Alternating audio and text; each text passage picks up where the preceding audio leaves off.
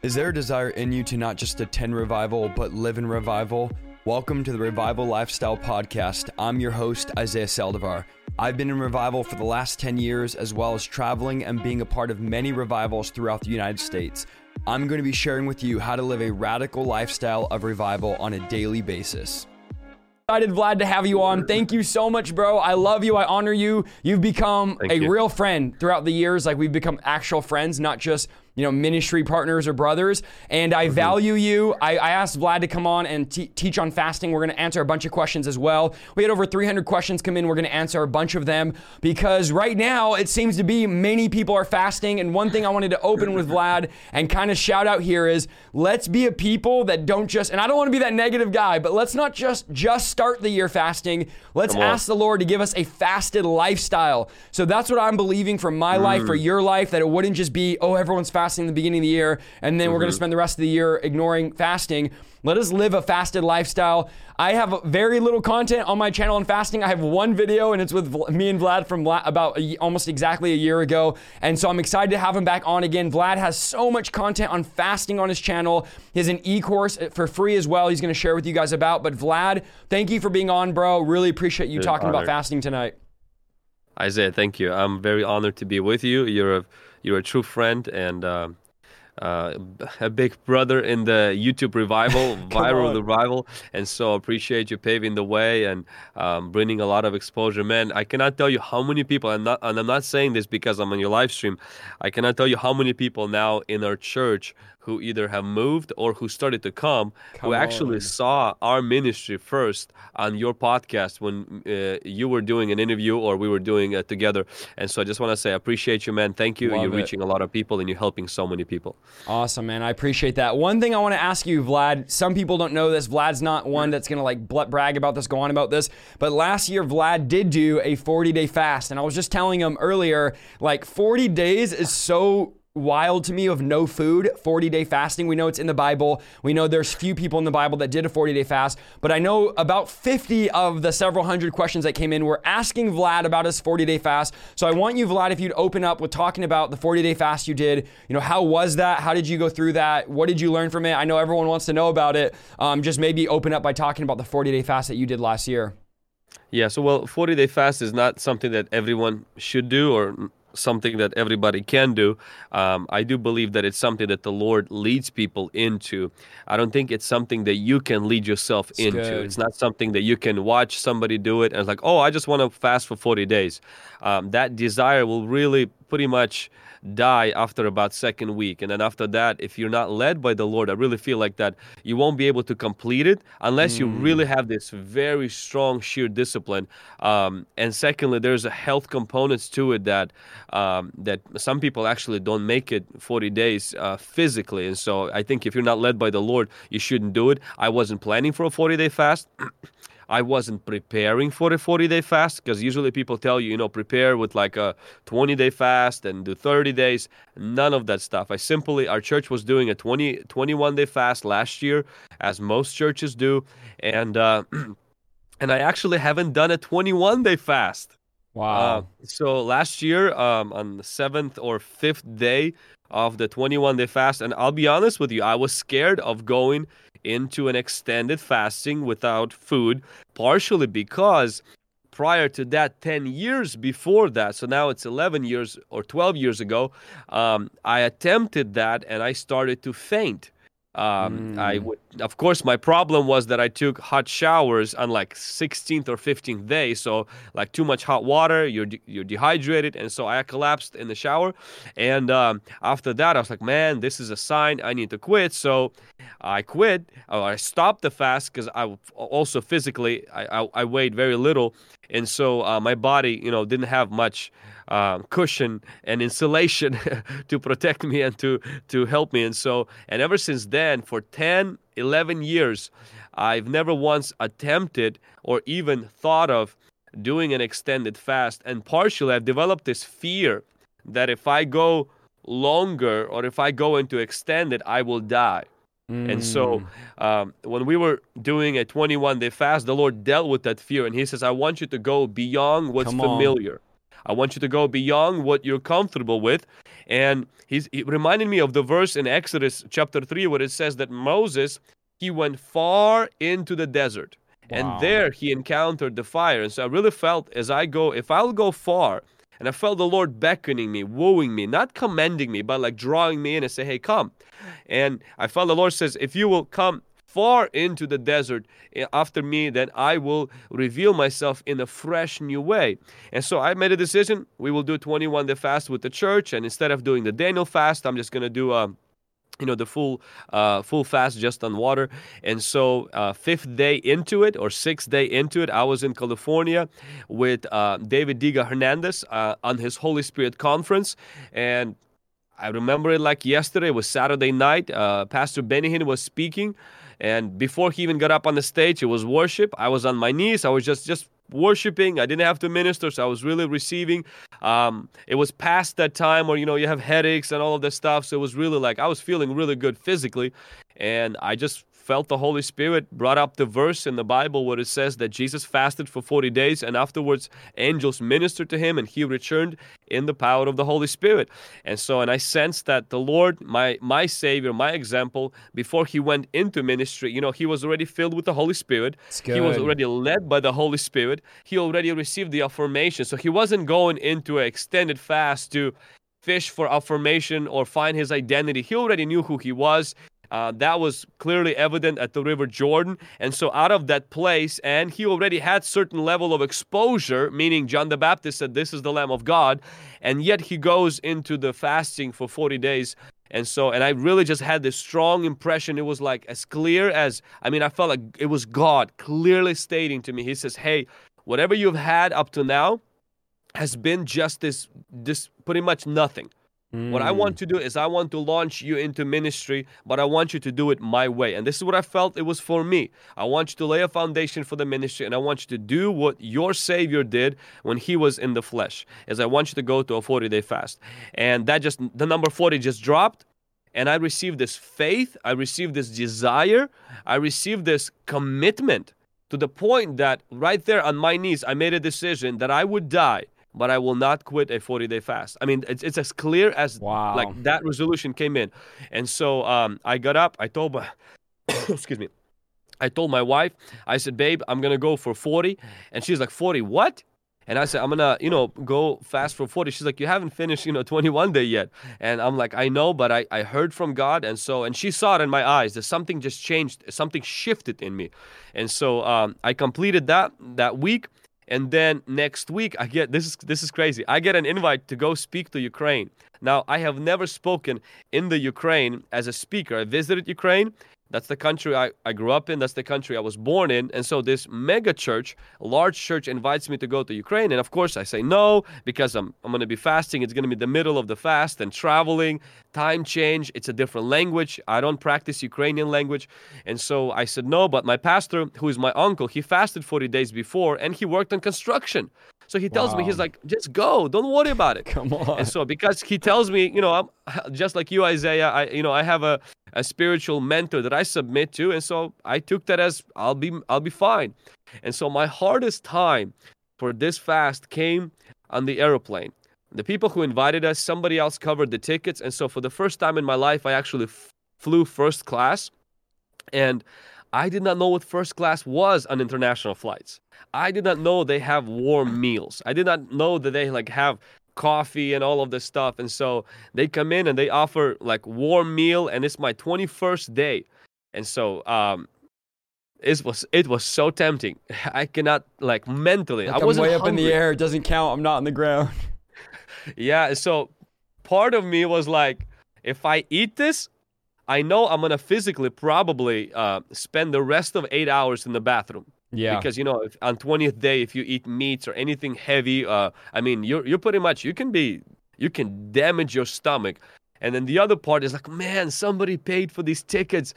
This is my first time in ever flying in the first class. And so, but I opened the Book of Martyrs. I bought a Book of Martyrs. So I opened that book, and my wife is eating food, and I'm eating how people are being killed for Christ.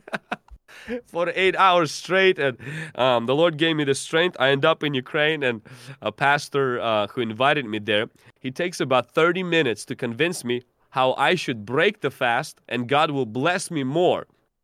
Literally, it was like temptation. Come I on. mean, he's a We bishop. bind you, He's Satan. Get behind me. No, just kidding. I know, and I'm back of my head. I was like, "Get behind me, devil!" I mean, I know it's not the devil, but he's telling me all these stories how people fasted out of like trying to prove something, and I'm literally standing there confused because I'm like, "Man, this guy I respect. It's a mega church. I honor this pastor, and he's telling me all these stories." But deep inside, I knew that this is what the Lord led me to do, and it has nothing to do with anybody. It has nothing to do to prove anything. It wasn't do it to cross off anything. I didn't have a goal in my life to fast for 40 days. It was just simply what the Lord led me. He gave me the strength to finish all the 3 days of preaching.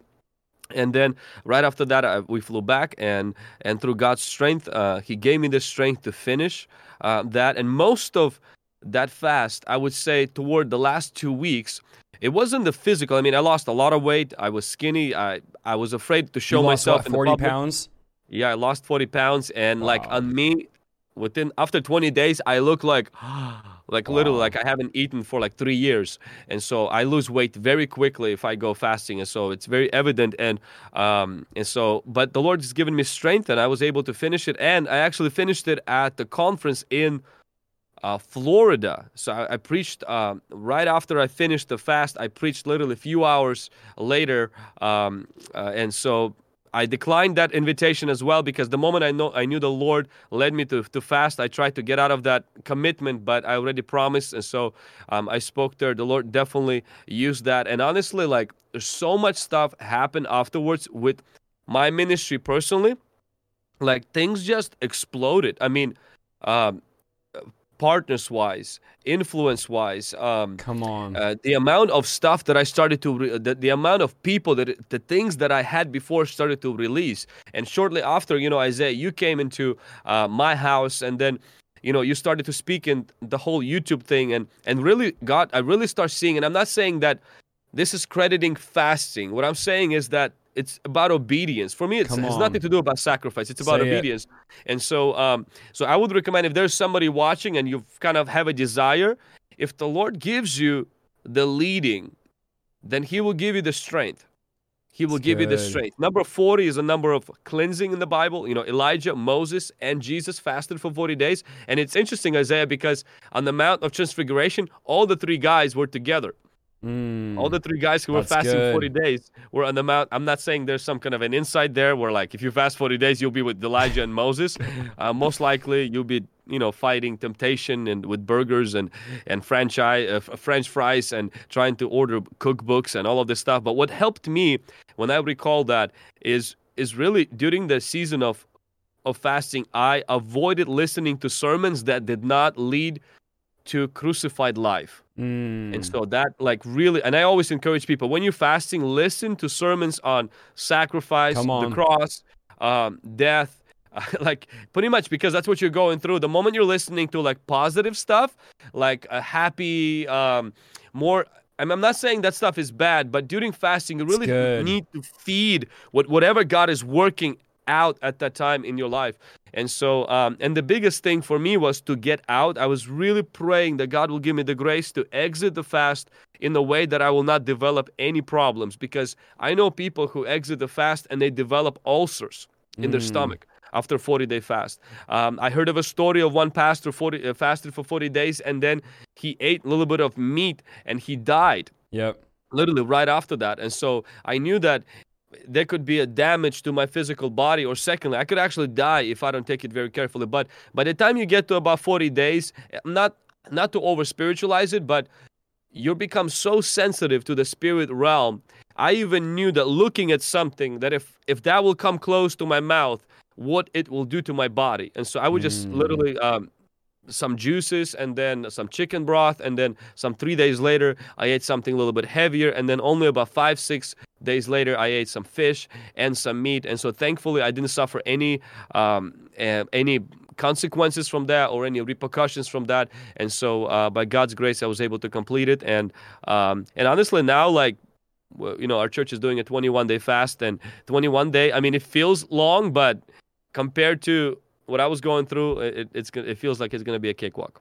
That's so powerful. And Vlad, during that 40 days or during these long fasts that you're doing, is there, I mean, this might sound like a dumb question here, but everyone keeps asking in the chat, was there a nearness you feel with God? Is there something you feel spiritually? Are your eyes more in tune? Are your ears more in tune to what God is speaking? Do you feel like that barrier between the natural and the supernatural is thinner to where you could connect better with God? Or what was the feeling like spiritual wise? Or was it just felt the same as you usually feel? No, definitely. It becomes, this is what I say about fasting. Fasting is feasting on God. After about 3-4 days, the food, headaches, your tiredness, dizziness, like your moodiness, all of that stuff kind of wears off. Your body becomes a lot more sharper. Your mind becomes a lot more sharper. Your body actually has this weird energy that you don't know where it's coming from. Your time with the Lord, your sensitivity it goes to a different level. There's a sense of like cleansing and detoxing that takes place with your soul and with your spirit toward God. And it creates a domino effect. You want to pray more. You want to read more. We started all-night prayer meetings during the 40-day fast at the church. I started to spend more time in prayer, but it's not only spending more time in prayer, it's the quality of that prayer time. There's a sense of like lightness and sense of heaviness at the same time. Heaviness of like the glory of God, and the lightness of like, there's nothing in me left, Lord. Pretty much all I want is you. I want nothing else. I would rather die than not have you. And we say those words, but when you actually come close to that, and so the reason for the fasting, or the reason why we do the fasting, and I heard this morning actually, it really touched me. I've studied about fasting, read about fasting. I actually wrote a devotional that's going to be released sometime this year, released an e-course and preached sermons. But today I received like a fresh revelation, and this was another pastor that was sharing concerning fasting from the scripture, where Jesus says to his disciples after they couldn't cast out a demon out of the boy who had epileptic seizures, and Jesus tells them, he says that perverse and unbelieving generation. He's pretty much saying, hey, this couldn't happen because of the perverse and unbelieving generation. And then he starts talking about how to solve the problem of unbelief and perversion. Unbelief deals with lack of connection to God, and perversion deals with too much connection to the world. Wow. And Jesus gives the solution afterwards, and he says this kind, meaning there are challenges, there are seasons, there are things in life that cannot be conquered without these two things. Prayer, which reinforces your connection to God, and fasting, which breaks that connection with the world. And so the problem disciples faced is that perverseness and unbelief.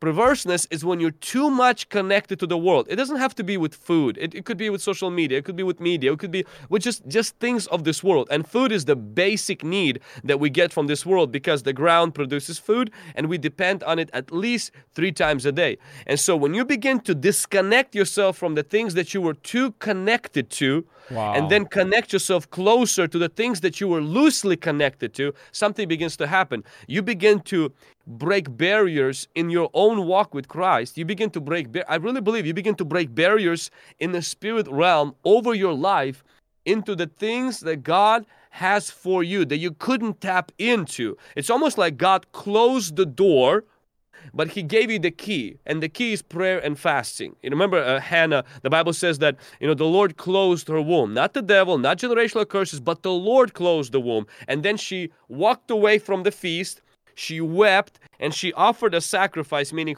Lord, if you give me a son, I'll give him to you. And then God did something. He actually unlocked the very womb that he closed. Because sometimes a closed door is not a sign that God doesn't want you to go through it. It's just a sign. You need to find your keys. And the best 2 keys are prayer and fasting.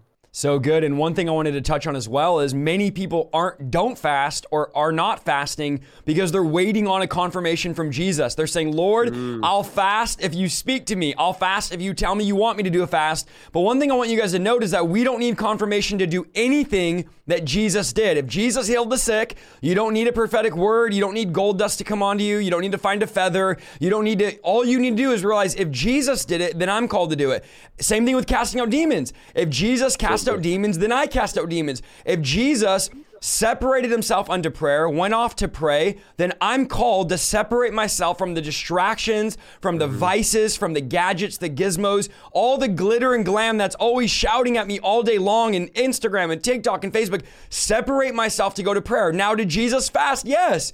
So if Jesus fasted, we should fast. If it was, and this is what I always think, Vlad, is if it's good enough for Jesus, it's good enough for us. And if you look at something you touched on, two very important points in the life of Jesus happened right before he started his ministry. The first point was he got full of the Holy Spirit. And this is something believers make an option. Oh, if you want to get full of the Holy Spirit, we don't really have to, But this was something Jesus didn't give himself an option. The disciples didn't have an option. Jesus said, wait until you receive the Holy Spirit. So that was required. So being full of the Holy Spirit. And then second was, before he launches his ministry, you alluded and touched on this, he does a 40-day fast. And during that time, he has a direct confrontation with Satan and comes out of that confrontation victorious. And I wonder how many people in the chat, there's over 3,000 watching right now, are having confrontations with demonic spirits and Satan and not being victorious because they don't live that fasted lifestyle. And you got to get to a place, chat, where you're tired of not being victorious over the devil, not being victorious over attacks, not being victorious over demonic spirits. So what fasting does is it gets you ready to overcome temptation, to overcome demonic powers. It empowers you to walk in the power of the Holy Spirit. If you even go to Book of Acts, which I'm all about right now because I'm teaching on it right as, I'm in this time of where I'm teaching on it, they were always prayer and fasting. Prayer and fasting, prayer and fasting, and then God moved. There's results. So there are things I would say this safely biblically that you can get in fasting that you can't get anywhere else. There are breakthroughs that are reserved for those that are willing to shut their mouth, because that's actually what fasting means, to shut their mouth and say, Lord, I'm not going to eat of this world. I'm not going to take on the pleasures of this world. I'm not going to take on, and I want to even point out this, I feel like something God showed me today when I was studying is, not only when you fast are you not eating, so the time that you spend eating, I want many of you to be challenged this year to spend that time with God. So now that you're fasting the 3 times a day, which, some people could end up eating an hour and a half, 2 hours a day. Some of you eat slow, some of you, but think about this, not only are you spending, say, an hour and a half to eat, depending on how you eat, the meal you prepare could be longer, but how much time do we spend thinking about food? So that time that you're thinking about, a lot of people spend more time thinking about eating than they actually do eating. And so I feel like God is saying to us tonight, spend the time that you are eating now with me, and spend the time that you are thinking about food, thinking about things of heaven, thinking about things that are wholesome and things above. So this is a clear point to make. Fasting is essential if you want to overcome demonic powers. Fasting is essential if you want to be victorious over Satan. Now, we know, me and Vlad teach all the time on spiritual warfare. There is an adversary of our soul. There is an enemy of the people of God. There's a real demonic kingdom set up against us. Ephesians, we are in a cosmic wrestling match against, the Bible says, persons with no bodies. That's what the Living Translation says. So we're fighting persons with no bodies. We're fighting personalities, demonic spirits, principalities, powers, rulers of darkness, and we want to gain victory over them. There's no leader or pastor in the world that is not opposed by Satan, that's doing the will of God. Okay, let me make that clear. There's some that are just throwing beach balls around at the conference and the devil could care less. But real pastors, real teachers that are doing the will of God, friend, you have to understand the devil is opposing us. And so Isaiah Saldivar, I was thinking about this the other day. I need all the tools I can get. I need all the firepower I can get. I need all the anointing, the power, the fire,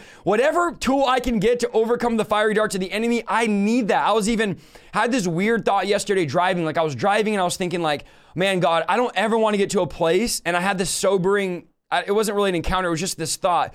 Like, I don't ever want to get to a place where I have to get on here and post and say, hey guys, I got to take a year off because something happened and I got attacked, or I came under a spirit of depression or a spirit of suicide or a spirit of anxiety attacked me, and now I have to go to and this happens to pastors all the time. Vlad, guys, we know that we ran hard with. I have pastor friends that I've preached for, and I've watched them fall to sexual immorality, fall to depression, fall to suicide. I'm talking guys I know personally, and I'm going, Lord, I don't ever want to be that. I don't ever want to open the door to these demonic powers where they're going to bring me down like they brought down Elijah. I mean, one girl brings down Elijah with one threat that he never even meets Jezebel. She makes one threat and God says, get up, Elijah, go pass on your anointing. Your assignment is done. I mean, after your greatest victory. So I was like, Lord, I want to make sure that there's safeguards in my life. I want to make sure I'm doing everything that I can do to gain victory over Satan. Yeah. So if fasting is one of those things that I need in my life to gain victory over Satan, guys, I'm telling you, and again, I'm not here preaching doomsday. Well, maybe I am. I'm not here to try to freak you out, but I really feel that we're going into a tough time in this world, in the kingdom of God, that we are going into a time of warfare. We're going into a time of confusion in the world. We're in the most weird times that have ever existed. And I really feel that this year, and one of the things I didn't give a word, a word for the year. I felt the Lord saying, don't give a word for the year. But I'll tell you one thing, going into this year, there is a really eerie sense in my spirit that the church is not prepared for what's coming, and that God is raising up right now warriors in these last days that are going to fight back against the kingdoms of this world and the kingdoms of darkness. So I think, Vlad, going into the year that we're going into the time that we're going into, and you guys can go in December 2022 and say, Isaiah, you were false, you weren't right, everything was good this year, everything was fine. But I believe going into the time that we're going into this year, as times get worse, as the Bible said they will, fasting is not going to become an option any longer. Somebody needs to write that in the chat. Fasting will no longer be an option. Like, oh, do I want to fast because everybody else is fasting for the year? But now it's going to be, I will not survive without prayer and fasting. Like literally, I won't survive the Christian life if I don't begin to fast. So I want to challenge all of you that are going like, Lord, I need you to speak a word to me of what I should fast or what I should do. Okay. Listen to the voice of God and go after God, because food for many of you is pleasure. It's a getaway, it's sustenance, it's comfort, it's your refuge, it's your place of shelter, it's your getaway. Like this food is like, everybody knows that story where you go, we preached on this on church on Sunday, and the person preaching said the famous story of the girl that goes through a breakup and she goes to the store and she buys a tub of ice cream. Like everybody knows that story, right? That's that old school, she's eating the tub of ice cream, guy or girl. But really, that's how the world paints food. It's this place of comfort. And so when you're fasting, you don't have that. You can't go to that place of pleasure. You can't go to that place. So where do you go? That's where you go to God, and God becomes what food is to you. Because for many of you, God can't be your refuge because donuts are your refuge. And I'm not even being facetious or funny when I say this. God can't be your strong tower because your favorite Mexican food or your favorite Chinese food and guys, you might say don't be dramatic, but guys, you think about this. You're up in bed at night. Come on, help me somebody. And you're like, what am I going to get tomorrow? What am I going to eat? And this might be coffee, energy drinks. Come on, I'm preaching to myself here. Like, when am I going to get my next energy drink? When am I going to get my coffee? When am I going to get my soda? Maybe it's Diet Coke. Come on, where are you guys at in the chat? And you think about it, you dwell on it, and then it's like when that soda or that energy drink or that coffee hits your lips, there is a sense of peace. There's a sense of refuge, a sense of joy. And God is going, I'm actually jealous of that. I'm actually jealous that you rush to Starbucks. You wait, and I used to work at Starbucks, and I remember, Vlad, people waiting 30 to 40 minutes in the drive-thru, and they would get to my drive-thru, and they would say, I'm going to be late for work. And my response was, then why did you get in line, a 40-minute line for coffee? But it was a drug. It was, and our machines would break. And I never forget when our machines at Starbucks would break, people would have mental breakdowns. I'm not lying. I would get cussed out, yelled at. People would go all out rage because they couldn't get their drug. They couldn't get their coffee. They couldn't get, and again, I'm not saying don't drink coffee, guys. It's a drug, but literally caffeine is an actual, statistically, it's an actual drug. You get dependent on it. And so these are things that we run to when God is saying, during this time of fasting, I want you to run to me. Don't run to Krispy Kreme, run to Yahweh. Don't run to Chick-fil-A, run to Matthew, Mark, Luke, and John. Read the Bible, read the scripture, run to the word of God, run to prayer. And I believe that God is gonna wean you off of looking for food as your pleasure, looking for food as your sustenance, looking for food as your gateway. And I believe, Vlad, there's gonna be a holy dependence on God in the season for many people listening tonight. Isaiah, when I was last year, on our flight to the Ukraine, we flew first class, and somebody covered that flight, and it was my first time experiencing what that felt like. They actually have a bed in the first class.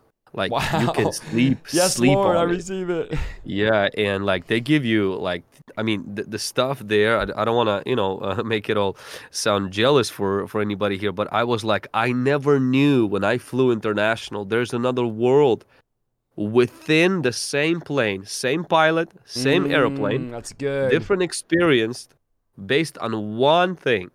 Had nothing to do with race, had nothing to do with age, and had nothing to do with color. It had to do with one thing: the price people were willing to pay. That's a good message, man. And so when I was there, I was thinking, and I really, even when I was fasting, I said, Lord, if in Christ there's the 57th row by a crying child and a toilet, Come on. and in Christ, okay, no offense to crying children, or 57th row by the toilet, okay? So I'm just using, because I've said by 57th rows many Yes. times. And so, and in Christ, there's also, you can live your Christian life in the first class. You don't have to fly first class, but you can live your Christian life in the first class, walking in signs and wonders, walking in the power of God, Come on. walking in your heart, burning for Jesus, in your heart being captured by the Lord, loving Jesus, really loving Jesus, not just talking about it, not just dreaming, not just always talking Come about your on, good old Vlad. days, and simply have nothing. Your best days were behind you, and your first love was always when you were 16 or when you were 15. But I'm talking about actually having your best year spiritually. And that's what I made a decision last year. I didn't make a decision to fast, but I did. I cried out to God and I said, Lord, I've had a really good years financially. I've had really good years in the ministry. But to be honest, Lord, I can't say that the year before was the best year spiritually for me. I'm not talking about the church. I'm not talking about the books. I'm not talking about speaking Come engagements, on. YouTube algorithm, ministry. I'm talking about me personally. I do remember a year where things were better. And I'm not just saying this because, memory and you kind of remember only things in the past, but really. And so when I started to pray for that and looking back at last year, I could genuinely say that it was spiritually my best year. Going into this year, I know that God goes from glory to glory. Come on. And that's my prayer.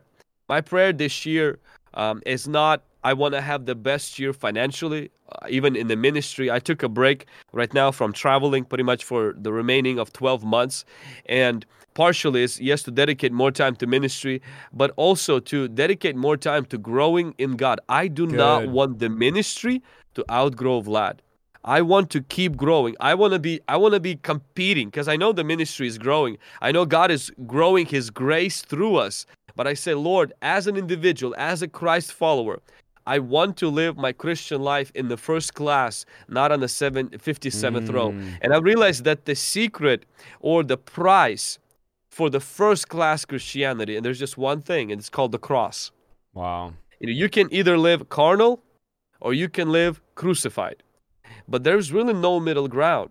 And so most of us as Christians, we tend to live as carnal Christians. We're still Christians. We're still going to heaven. We just live on the 57th row. We don't have the same experience. And sometimes we're wondering, we're like, man, but it's the same Jesus that the other person has. It seems like, oh, Vlad, or maybe somebody else, or, sometimes that's how I looked at other people. And I said, man, they just must have been born with like a golden spoon. They just been born with this passion for Jesus Wow. Christ, not realizing that your desire for spiritual things grows with the use. So if you read the Bible, you want to read the Bible. If you don't read the Bible, you don't want to read the Bible. And so spiritual people who are deeper in God, whatever that's supposed to mean, they're simply people who pay the price that we sometimes are afraid of paying.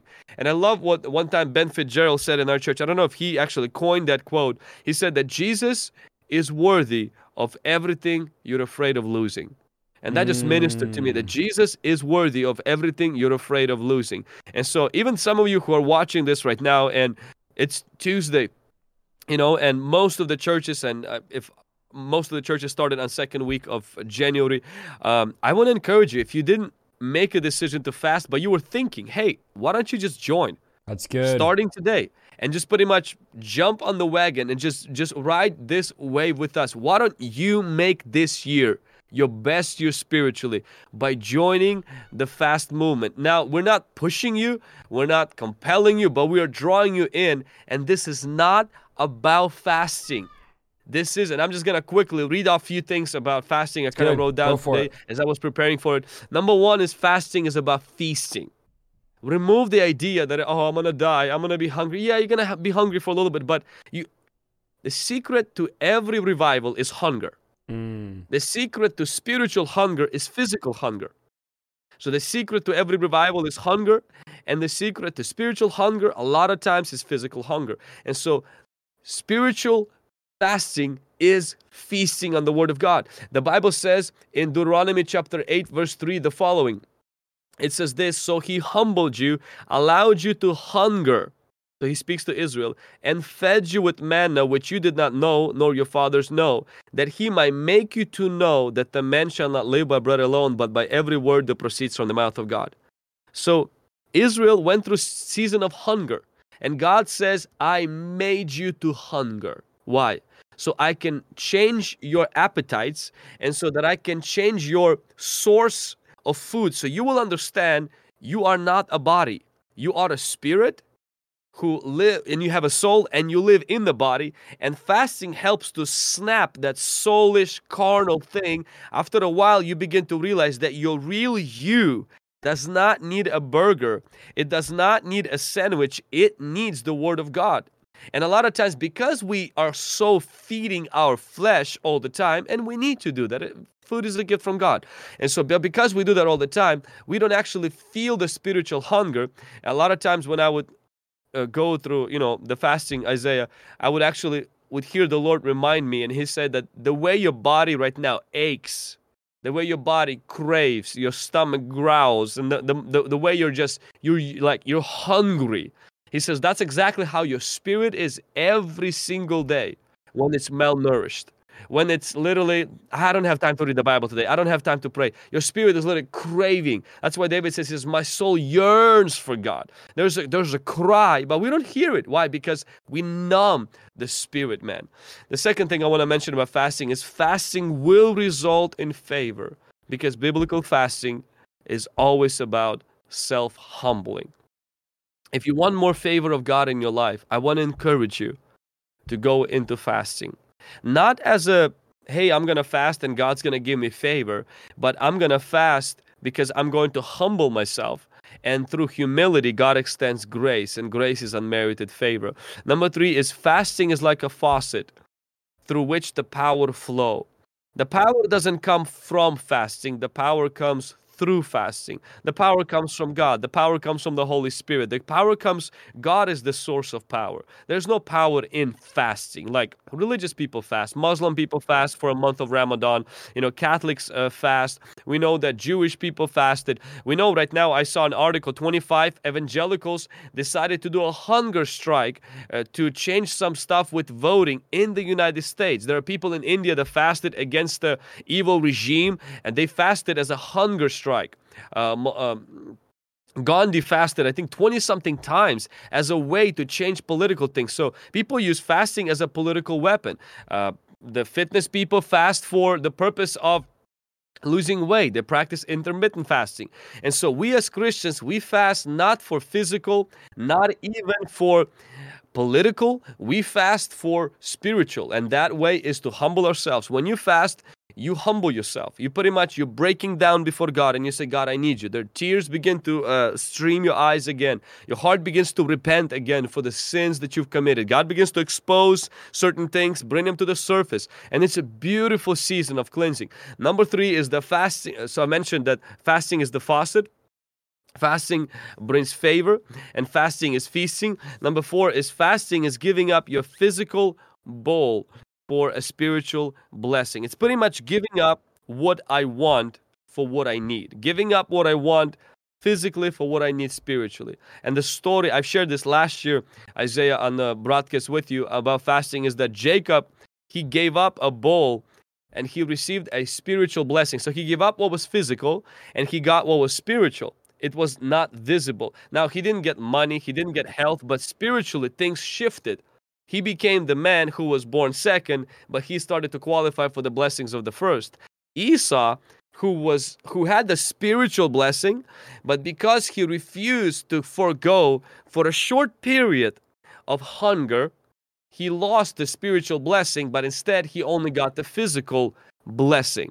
And then he wept and he cried. And so a lot of Christians, what they do is they give up the spiritual for the physical instead of giving up the physical for the spiritual. When you're giving up the physical, my friend, you're getting something better. You're getting the spiritual blessing. Number 5 is the fasting is a soul detox. And Isaiah already highlighted that. Is fasting exposes unhealthy relationship we have with food. Good food makes us feel good. So often we comfort our negative emotions and boredom with eating. And when you fast, you're forced to deal with these toxic emotions in a new way by bringing your emotions to the Holy Spirit instead of finding false comfort in food. Fasting trains you to share your feelings with the Father instead of the fridge. Come on, somebody. That's good right there. Type Drop that in the chat. Come on. Yeah. Fasting forces you to deal with toxic negative emotions, with validation problems, with how you're treating you had a bad day and you're going to the bottle. You have a bad day and you go numbing yourself with food. And so fasting forces you to find a different way to deal with your toxic emotions by going to the Father, going to the Holy Spirit instead of going to the fridge. Number 6 is fasting is embracing crucified life, and instead of living a carnal life. Jesus says, if you want to follow, you're going to have to forsake. The Bible says that we offer a body as a living sacrifice. It's part of discipleship. Now, is there one verse in the Bible where Jesus commands us to fast? No. He does say when you fast, but he's not telling us when. He doesn't tell you how you should fast. But we know that Jesus invites us to be disciples, and part of discipleship is being disciplined, and part of the discipline deals with our food. Number 7 is that fasting is a rational response to God's grace, not an attempt to earn it. It's very important to understand that we don't go into a fast so that God can love us more. And if you broke a fast or you ate a cracker or stopped it, couldn't do it anymore, that God doesn't love you anymore. There's no curse associated with not fasting, but there's a blessing associated with fasting. King Saul cursed his man and said, anybody who doesn't fast will be cursed. That's legalism. That's not Bible. The Bible way of fasting is, Jesus says, if you do it the right way with the right heart, your Father will see it and He will reward you. Even if you're not praying and reading the Bible, for the very act of fasting, of you saying, Lord, you're seeing my sacrifice to God. God is noticing, paying attention to that, and He says, I'm going to reward you publicly. And so just live that, do fasting as a response, not as your way of trying to have God love you more. I like to say like this, is the fasting does not improve your spiritual worth, it improves your spiritual weight. In the realm of the Spirit, your weight changes, but not your worth. You're still loved the same way as you fast and as you don't. Number 8 is the fasting is the key to the fresh fire of God. Every move of God is marked by hunger. And hunger, the key to spiritual hunger many times is humbling ourselves. And that is the physical hunger. I always like to say like this, if you want to last in your fire, you have to fast. If you fast, you will last. There's something that is connected between physical hunger and spiritual hunger. If you look at through the history, many men and women of God who walked before us, some of them did not have the education. Some of them did not have connections, did not have a Google nonprofit account, Google, ads. They did not have the knowledge of the algorithm. They did not know how to market things, but they knew how to get on their knees. They knew how to go into an extended season and a time of fasting. And they would shake and move things. They would move countries. They would move kings and queens in their day. And I think God is bringing us back to that.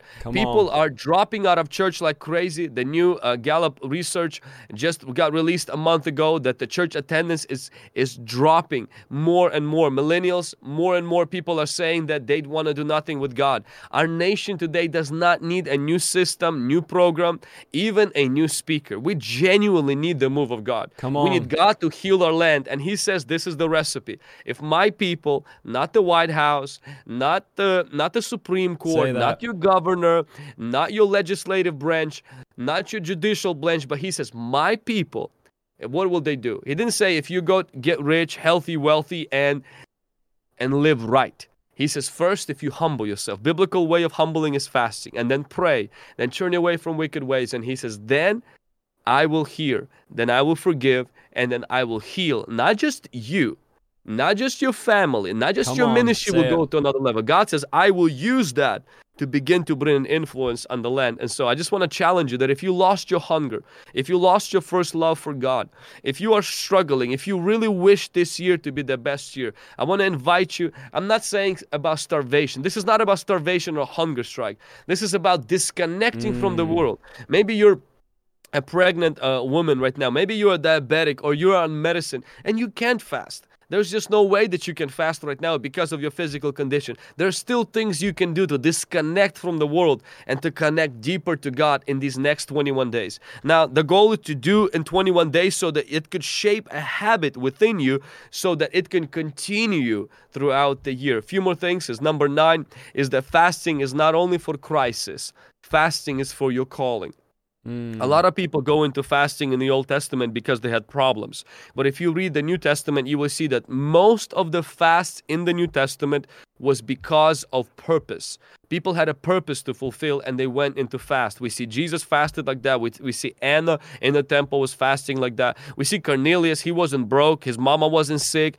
Cornelius wasn't fasting because he needed a breakthrough like in his finances or in his family. He was fasting to really just press into God, and God made him to be the key guy through which the gospel came into the Gentile world. The Bible says in book of Acts that disciples, they ministered to the Lord and fasted, and the Lord says, let's bring Paul and Barnabas into the mission that I've called them. And that's when writing of the epistles started to happen. A lot of people live normal, comfortable, good Christian life. And you might say, why would I fast? Because there is more to your Christian life than what you are doing today. Come on. There is the work you're doing, and there is the work you were born to do.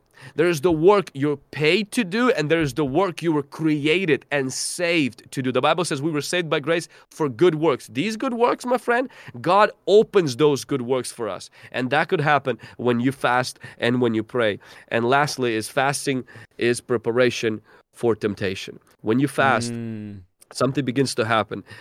Your appetites go under control of the Holy Spirit. I'm not saying that you will no longer have temptation. It's actually not the truth, because Jesus had temptations when he fasted. But because he fasted, I believe that he triumphed over temptation. He was isolated from the world. He was isolated. He was in the wilderness spending time with the Father, and then he overcame those temptations. So if you're struggling with lust, if you're struggling with certain bad habits, go into fasting. I'm not saying you will get delivered, but you will definitely be prepared for your deliverance. And you don't know, maybe through this, through renouncing, through repentance, through you humbling yourself, God will deliver you and set you free. But even if the deliverance from demons will still require somebody to pray for you, there's deliverance from the flesh, my friend. There's the conquering of the flesh that will require fasting. So good, so good. I hope you guys got that down. Some of you are typing it in the chat. Super, super powerful stuff. We'll try to link that as well, all those points he made in the chat once we're done. I wanted to go into some questions here, Vlad. We got over 300. You guys already know I narrowed them down to the most common. Most of these are asking the same question over and over, so I put down a bunch of them. We don't have to go through every single one, but we'll get through a bunch of these. The first one that came in, and I tried to put them in order of how many times they got asked. So that's the kind of order I put them in. Again, it doesn't really matter the order, but this is the first question. Can we fast other things than just food? So there's the absolute fast, which simply means no water, no food, and it's not recommended for more than 30 days unless you're Elijah or unless you're Moses and stuff. So, or you had directive. Even Jesus, the Bible doesn't say that he did not drink anything. It just says he didn't eat anything. So the second one is the complete fast, is where you are when you're not eating anything, you're just drinking liquids, water preferably. And the third type of fasting is the partial fast. Some people call it Daniel's fast, where you're staying away pretty much from anything that tastes good. You eat all the food that doesn't taste good. So vegetables and fruits, I mean, they're good foods, but it's more like a diet, and there's no reference in the Bible where it actually says it was a fast, because the word fast in the Old Testament Hebrew means to cover your mouth, and in the Greek it means to abstain from food. But I do understand that for some people that's actually a really good way to start and begin, by taking 21 days like Daniel did and abstain from sweets and meats and dairy, all kinds of caffeine, and do that. And then the fourth types of fasting is when it's not also fasting, but in light of the fact that there are people who can't do fasting from food. It's abstaining from things like, so in the Old Testament we see that men were encouraged and pretty much commanded to abstain from having physical intimacy with their wives before they would encounter the Lord. And Paul made a reference similar to that in Corinthians, where he says, for a season of prayer, he says, don't have intimacy with your spouse unless you've agreed for a season of prayer. So that gives us a hint that things like pretty much anything that brings you pleasure, especially, good pleasure, that you can abstain from for a season to connect to the Lord. The big idea is this, is you're disconnecting from the world and you're connecting to God. Most of the things we see in this world, we will not have in heaven. And so we're beginning to disconnect from this natural world to connect ourselves to God. So you can fast, but if you can fast food, you should stick with fasting food. But if you cannot fast food, then do partial fast or do something else that the Lord puts on your heart. And how do you know what you should fast that is not food if you cannot fast food? Ask yourself a question. What is something that you're attached to? That's good. What is something that you wouldn't feel comfortable doing, watching, reading, participating in if the Holy Spirit, physical form, would sit next to you? That's okay, so in other good. words, what would you not do if Isaiah will sit next to you? Come on now. Come on. I know he's not the Holy Ghost, but would you feel comfortable doing some of those things? Would you shift to something else? Then begin to shift to something else right now.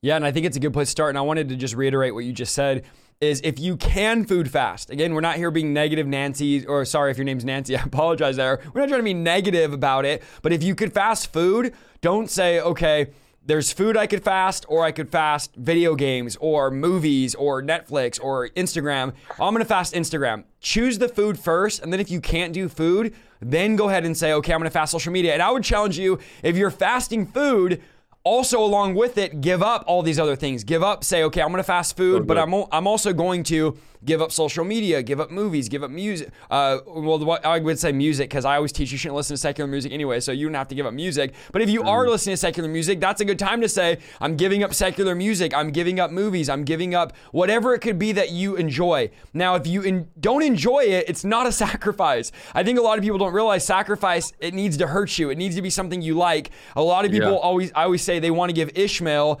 and be fine, but God says, no, I don't want Ishmael, I want Isaac. So give me something that's going to hurt you. In fact, David said, I won't give anything to the Lord that doesn't cost me something. So I'm not giving God chocolate ice cream. I know what one person said, oh, I fasted. I joke about this all the time. It's like, oh, I'm fasting chocolate ice cream until abortion ends. And I was thinking like, well, don't count on that moving heaven, because God's not really like, oh, I'm so glad you sacrificed chocolate ice cream. So it sounds funny, unless but they guys, eat it day and night, breakfast, lunch, and dinner.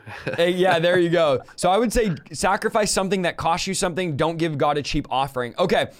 This is again, I don't want to laugh at these guys. I want to be respectful. I know there's a lot of new people in the chat, but I did write this down because I got this several times. Is it wrong if I'm fasting only to lose weight? And that's a legitimate question, because you do lose weight when you fast. So Vlad, if I'm just fasting only to lose weight and not really doing it for spiritual reasons, does that count?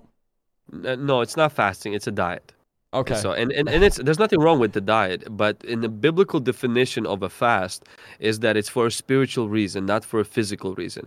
And I would encourage you that, first of all, it's the worst way to lose weight is fasting. The problem with weight is your habits.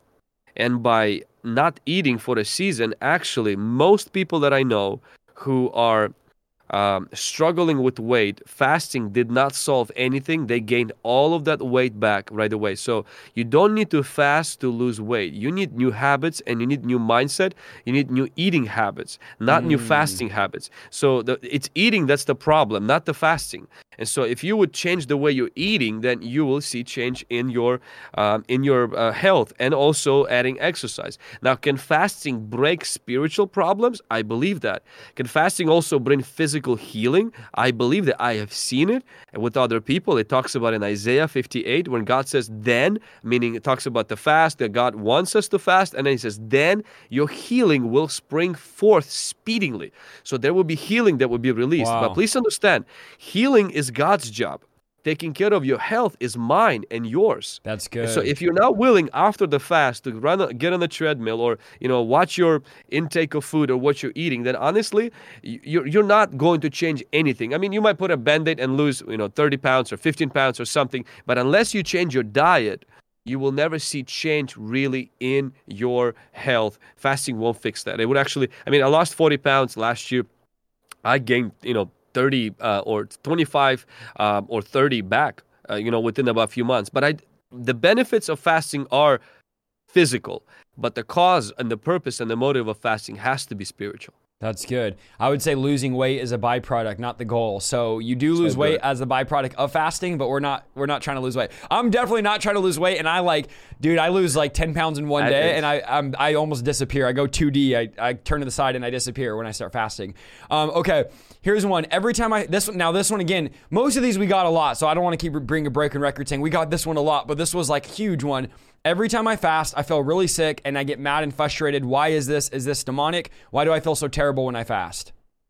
So the first thing you must understand is that it's normal detox of your physical body. Good. First few days is actually normal to feel headache. It's normal to feel a little bit dizzy, tired. It's completely normal. It's not demonic. It's not demons attacking you. It's your body getting rid of toxins. And so because of drinking soda, eating unhealthy foods, a lot of processed foods, what happens with your body is it's beginning to finally work on itself. And so it begins to detox. And so a lot of times, we encourage people, like for me, I had to wean off of coffee last week already before going into the fast. Good. Because if I would stop drinking coffee like on Monday, which when we started the fast, then, definitely for the next 3 days, I would be like in living hell. It would be so painful. Last year, I remember, I felt like somebody had a hammer and was beating me in the head every 3 minutes. It was excruciating. I'm talking about excruciating pain. It was so painful that I couldn't take it anymore for 3 days. So I had to take an Advil because I was like, I can't take it. I'm gonna die. It was so painful. But it was not a sign that it was the devil attacking me. It was honestly a lot of caffeine, a lot of other stuff that we're taking. In fact, Derek Prince mentioned he says that the original word for afflicting your soul, which is the Day of Atonement that God told Israel to fast once. So Israel was commanded to fast only one time, one day and on the Day of Atonement. And so the word that afflict your soul, he used that word, and I apologize if it could come out weird, but he says it's pretty much means to violate. Like almost, it's the similar word that is used for rape. And it's interesting, it does not say to afflict your body. You would think fasting would be an affliction to the body. But an affliction to the soul means that a lot of what fasting detox happens is not only in your body, it's actually in your mind. It happens in your emotions. So you feel a little bit moody. That's why first few days you feel snappy. You could feel cranky and you're like, man, I'm trying to humble myself. Why am I like a little Jezebel right now? Why am I acting like all weird and all Someone's so like, my tense. kids must always be fasting. I'm just kidding.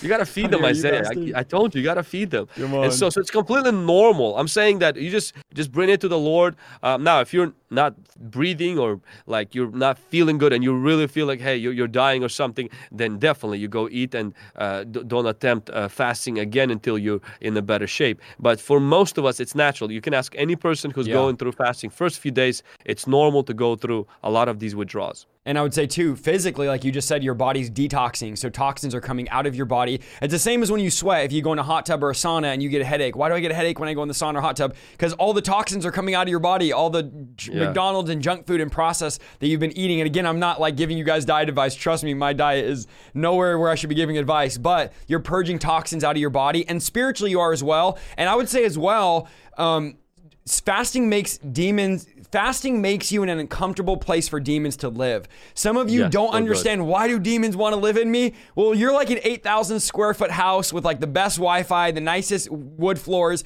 and you're like, why is the devil? You're giving him a comfortable place. When you fast, you give the devil an uncomfortable place to live, and those demons don't want to be there, those spirits don't want to be here. So you really do, not only again are you physically and are you spiritually, but you're making yourself an uncomfortable place for demons to be. And there's some demons, they're just going to leave because they're like, look, I don't even want to be here. This girl's praying, she's fasting, going after God, and they're making me uncomfortable. So some of you need to stop being a mansion for the devil and be an outhouse for the devil. Preach. All right, let's go to the next one here. I want to, before you read the other question, I connected to an airline going through the turbulence.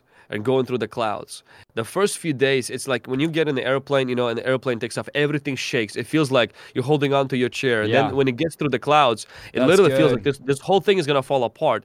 But it doesn't last like this. Once it gets to about 30,000 feet, something begins to happen. It's smooth, it's quiet, and that's exactly how it is with fasting. That's why I hate first 3 days.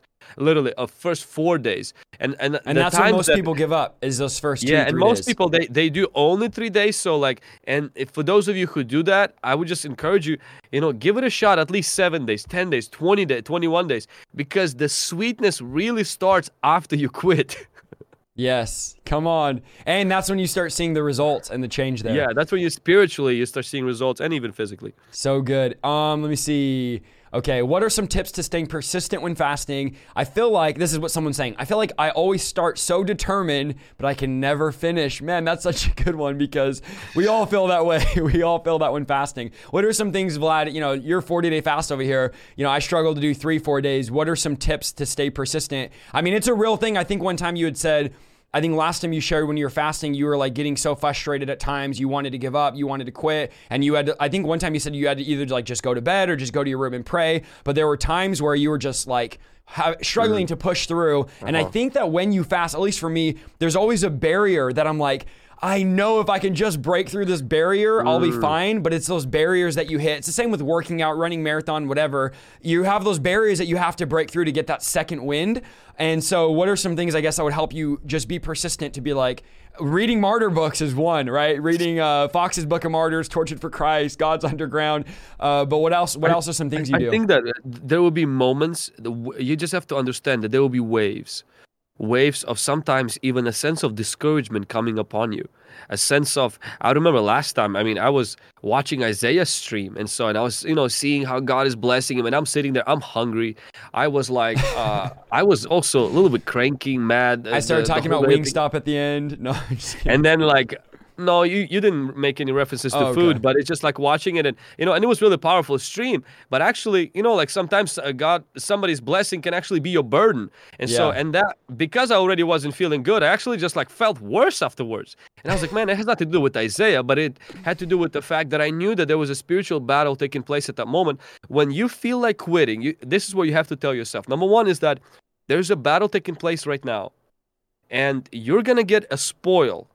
You win this battle. That's a good word. You're going to get Goliath's head. There's promotions coming for winning the battle. Nobody gets a blessing unless they win a battle. So if you want to break through, you're going to have to win those battles. And these battles will come in the form of these mood swings will come in. They will just come upon you. Sometimes some friends will offer some food to you. Sometimes there will be just this mental battle. It's like, man, I'm just going to eat. It doesn't matter. What difference will it make? This apathy that will come upon, this is just a spiritual battle. It's completely normal. Persevere. Now, some practical things that you can do is you can actually at that moment go to sleep. That's good. I know it's not super spiritual because your body's tired, so you can just take a short nap. Or turn on a sermon about the topic of fasting, the topic of, pursuit of God, pressing into the Lord, paying a price. Watch, how people have suffered for Christ and died for Christ. Kind of build yourself up a little bit more, almost like remind yourself, hey, this is worth it. I'm not going to give up. Good. I'm not going to quit. And what reminded me, Isaiah, is that when Jesus was dying on the cross, he didn't say, I quit. He said, it is finished. And that's what I want to live with. I don't want to, my Savior is the author and the finisher, not a quitter of his faith. And I think sooner or later, we have to develop a sense of a finisher, mindset of a finisher. Develop that from the beginning. And a lot of people start the fast like this. I'm going to see how it goes. That's a recipe for disaster right away. You don't see how it goes. You have to see it through the end. So make up your mind. Now, I'm not saying that if you're dropping dead, keep on fasting. No, go to the hospital, start eating or something. But for most of you, that's not going to be the problem. It's going to be things in your head, in your mind. It's going to be some emotions and everything. So make up your mind to be a finisher, just like Jesus Christ. He didn't quit on the cross. I'm not saying that your fasting is similar to crucifixion, but at times it will feel like that. Yeah, that's really, really good. Here's someone said, is sexual fast a real thing? And I think we touched on this, and I just wanted to give you guys the verse here. 1 Corinthians chapter 7, verse 5 says, do not deprive one another. Okay, let me say that again for some of you sitting in the back. Do not, speaking of marriage, hold on. Before I even read this, This is marriage, okay? So please, if you're dating, if you're not married, you shouldn't be doing anything. This is for those that are married. Yeah. Okay, that's not fasting. That's repentance. Yes. Let me just make sure I have to clear up, because I already have some of you are like, see, he just said don't deprive me. This is for married couples here. 1 Corinthians chapter 7, verse 5. Do not deprive one another, except, so there's one exception to depriving your spouse from sexual intimacy, except perhaps by agreement.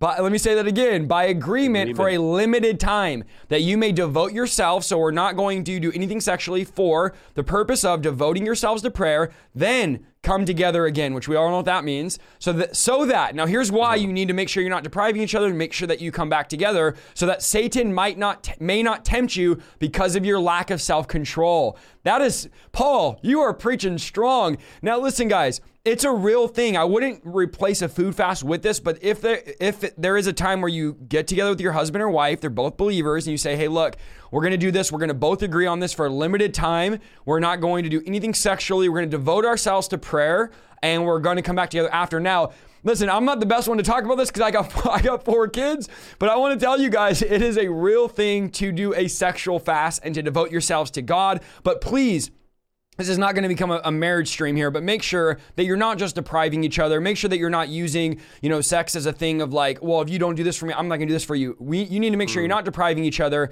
You're coming together in agreement, and then go back after, and don't just fast and then go, oh, we're just going to, this is fine. We're not doing anything. Let's just not do anything for the next year. Don't do that. Paul says, come back together, because if not, Satan might tempt you because of your lack of self-control. So you don't want your wife to be tempted, or your husband. So again, don't do a long year. Do what you can do is manageable, and make sure you agree. If your husband's not saved, do not come to your husband and say, hey, we're not doing anything because I'm a Christian now. Or vice versa, right? Don't come and say, hey, honey, I'm a Christian now, so I'm not doing anything with you. You're dirty. You're cursed. Remember, the Bible says that you cover your husband, you cover your wife. And if you're in covenant, they're now in covenant as well. So I see a lot of this, Vlad, especially with deliverance ministry. If I get with my husband and we're intimate, I might get what he has. That's not the way it works, guys. The Bible says two become one, and there's divine protection. So please, all of you that are depriving each other, please listen to the word of the Lord, of what the scripture says, and make sure that you're not giving the devil space. This is the only verse. This is the only verse ever that's connected with prayer and abstaining from physical intimacy and fasting. That's the only verse. Every other reference, there's so many references to fasting, and the definition of fasting is not abstaining from intimacy for the spiritual reasons. So this is the only time, and I think that there's a reference in that to the time when Israel was commanded, for men to abstain from their wives, when they would come to meet with the Lord and stuff. And so, but that's the only one mention. And so we can't build a practice based on one mention. And even as you broke it down, in that verse it says for a short time, and there has to be consent. And so, but we should not, I don't think you're abstaining from food. You're not abstaining from work. You're not abstaining from sleep. And I would say it's not even really a fast. It's more like a sacrifice or something like that. Or time of consecration. So I would say, and I know, Vlad, I love this about you because I listen to your teaching on fasting. You have a lot of great stuff, is when we talk about fasting, we're actually talking about fasting, which is, again, to shut your mouth, to not open your mouth, to not eat. So we don't want to start calling all these things fasting and them not actually biblically be recognized as a fast. So I would just say it's not really a sexual fast, it's a time away. Here's a good one. Do you have a pre-fast plan? Let me say it again. Do you have a pre-fasting plan? I struggle to go cold turkey, especially on coffee and other things. So Vlad, when you're fasting, are you, I think you answered that earlier because you said you started your fast yesterday. Our church started the fast yesterday, and you planned a week before, okay, let me wean myself off of coffee or caffeine so that, knowing. So is there more of that you go and do of a plan of like, no, or is that not, pretty much not at all? Not at all. Even with coffee, it's more of like, I just suffered so many times before with the headaches first few days. So, and I remember the suffering. And so I don't want to go through that this time. And so, but otherwise, because I'm a coffee drinker, and plus I do want to take time 1 month a year and detox myself completely from the caffeine. And so I think it would be good. And so I was really looking forward to that. And so the only thing I did is with the caffeine. Everything else, now they do encourage that maybe a day before fasting, you kind of start eating lighter meals. You definitely do not want to go at 11:55 Jack in the Box or to McDonald's, and buy like three hamburgers and shove them down, because that shows, because God is really looking at how you're entering and how you're exiting. If you're literally and Isaiah, I did that before, okay? Before I was married, so maybe like 15 years ago, me and my cousin, who's our associate pastor, Pastor Ilya, I remember one time we went, oh my goodness, this is so terrible. At 11:55, we were making sure that at 11:59 that the last fries was in the mouth. Because as long as it was in the mouth, it was fine. And that's, God looks at that and he's like, man, you're an idiot and stuff. And so you're not fasting. You're playing, it's like you're doing something that is not serious. And so, but we were teenagers, and honestly, you learn, you grow and learn. Yeah, so I learned, and we don't do that. And same thing as the way you exit, the way you enter is not as talk to us too, because that's going to be a question later. I'll skip it. What about exiting? When you break a fast, how should you break a fast? So depending on what kind of a fast and how long the fast. If you're doing, let's say, a complete fast and it was, let's say 7 days. If it's 7 days, you definitely want to start something with very light. And so usually they recommend with non-acid juices or with chicken broth. One of my personal practices is that we cook a tomato. We cook a tomato in the hot water and pretty much drink that soup or whatever you want to call it. It's just a cooked tomato. And then and the other thing that we do, that I personally do all the time, is that I cook rice and I drink the water from rice. Not rice, but the water that the rice was cooked in. Why? Because what it does to my colon is that it coats my colon. And then I could, eat that tomato that was cooked. And so, but pretty much the idea is that the longer you fast, the longer it takes to get out. If you fast for 21 days, for example, without food, then you definitely need to abstain from anything heavy for at least 3 days. And so if you don't do that, you will undo every good that God has done in your body, and you can actually permanently damage your stomach if you don't exit fasting properly. God is not responsible for your health. You are, because He gave you that health as a gift. So you and I have to be responsible for it. Not assume that, I fasted for 30 days. Angels visited me. I had encounters with God, and now I can go eat a steak after 21-day fast. Then you will actually be in an emergency. I had a gentleman from our team. He fasted 40 days with us, and he ate little bit, like a very tiny piece of meat on the first day after he exited the fast. And so he ended up in the emergency. Yeah, I had a friend from Southern California at a Korean church. His good friend died after 40 days. He ate In-N-Out. So he did 40 days, went to In-N-Out after, ate it, ended up in the emergency, ended up dying. And then we had a guy at our old church do a 21-day. And I want to say on like day 10 or 11, they found him wandering around on the freeway. He was literally walking on the freeway, hallucinating, ended up passing out, and they took him to the hospital. And this was only after like 10 or 11 days he was hallucinating. And he didn't even know he was on the freeway. Obviously, he wouldn't have been on there. So I would say, yeah, you guys got to be careful. Don't be foolish. And don't tempt the Lord your God by saying, I'm going to go do a 50-day fast and show Elijah what's up, because you might end up again you might end up in the hospital. The Bible says in Romans chapter 12 that to offer to the Lord a reasonable sacrifice. That's good. A sacrifice doesn't have to be, and a lot of times the problem with younger folk or the people who are just got on fire for God is that you're focused on the radical one instead of reasonable. And so you have to look at your body, you have to look at where you're at, and offer to the Lord a reasonable, not a radical. God is not impressed with your radicalism. You can't impress God, okay? He doesn't need food at all. And so He's not there watching how many days you eat or you don't eat. He does honor your sacrifice and your hunger for Him, but at the same time, He also is a God of wisdom. And so He wants us to offer a reasonable sacrifice, not a radical one. That's really good. Here's a good one, which you guys are asking in the chat as I read it here. What should we do if we have an illness that prevents us from fasting? I have a blood disease, so I get really sick if I fast. I mean, I think that Daniel's fast would be a good one, abstaining from, and I wrote a list here, and Daniel's fast is pretty much, it gained really a lot of popularity when the actor Chris Pratt, actually in 2019, he mentioned that he was doing Daniel's fast. And pretty much what I've realized is in America, when people are saying they're doing a 21-day fast, probably 95 to 98% is when people actually are doing a Daniel's fast. And though technically it's not a fast, I was going to say, touch on that, because that was a question. Is the Daniel, everyone gets on me because I always say it's good to do, but it's not a technical fast. So let me ask Vlad. Vlad's here. We got him live. Is the Daniel fast an actual fast according to Scripture? So I don't do Daniel fast. I did it, I think, for 2 days, 15 years ago. That's the only time I did, and I would probably not do a Daniel fast. And this is my personal.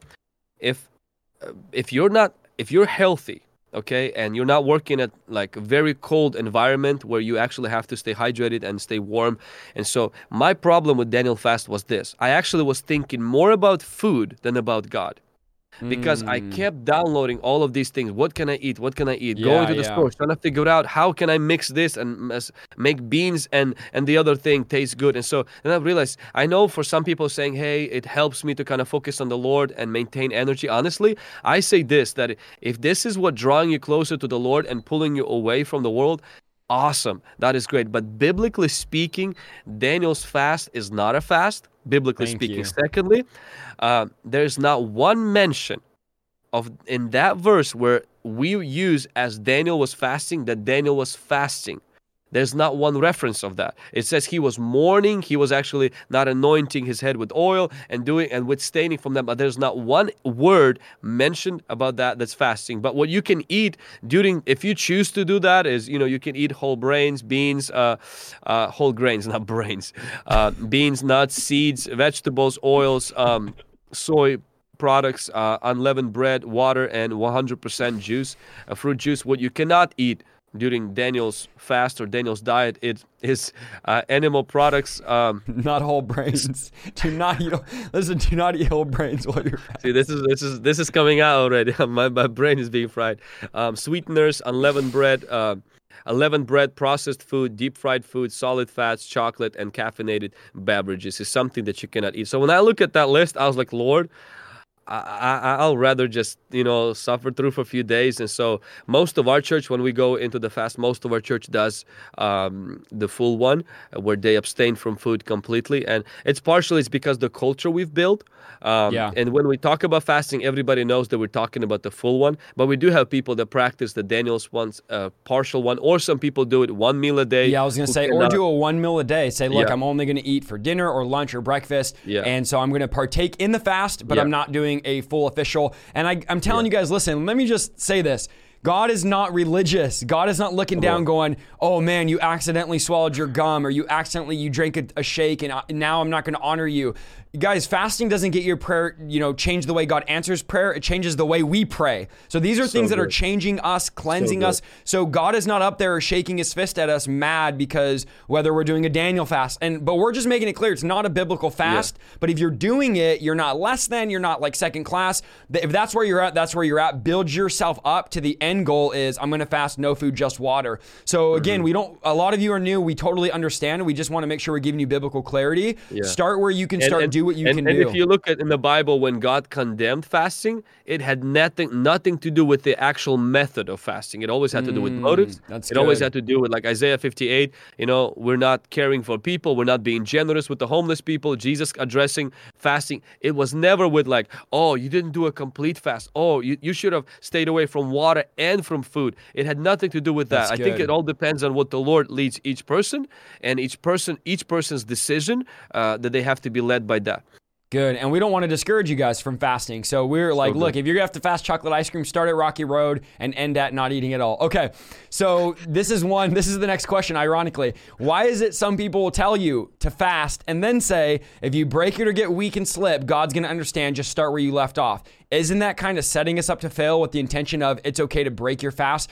No, because I would rather start a fast and break it than not fast at all. I would rather sink and then stay dry in the boat. So I would say, guys, it's better. This is why I even teach on prophecy, Vlad, and you might disagree with me. I don't think you will, but I tell people, just prophesy. If you get it wrong, we'll clean it up. If you mess up, we'll help you, but it's better to actually try to prophesy than to stay safe all the time. It's better to try casting out demons. Well, the demon didn't come out. At least you tried. At least you talked to it and yelled at it a little bit and got some confidence.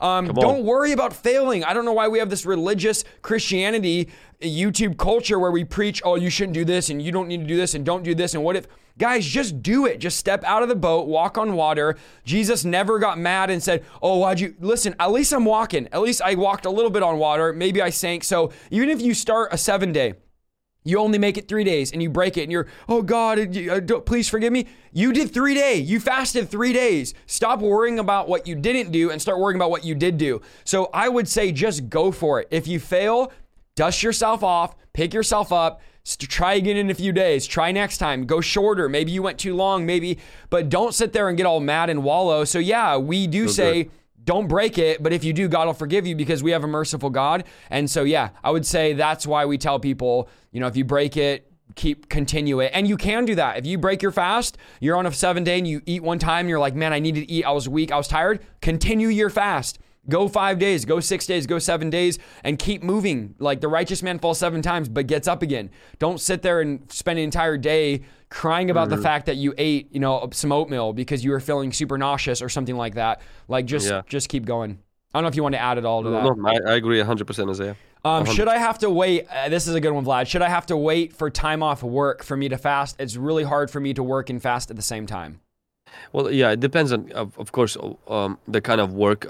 There are certain kind of labors that people do that honestly it's very difficult to fast. And so people like that, sometimes I encourage some of our people, and I heard this from somebody else, if it fits in a straw, it's under the law.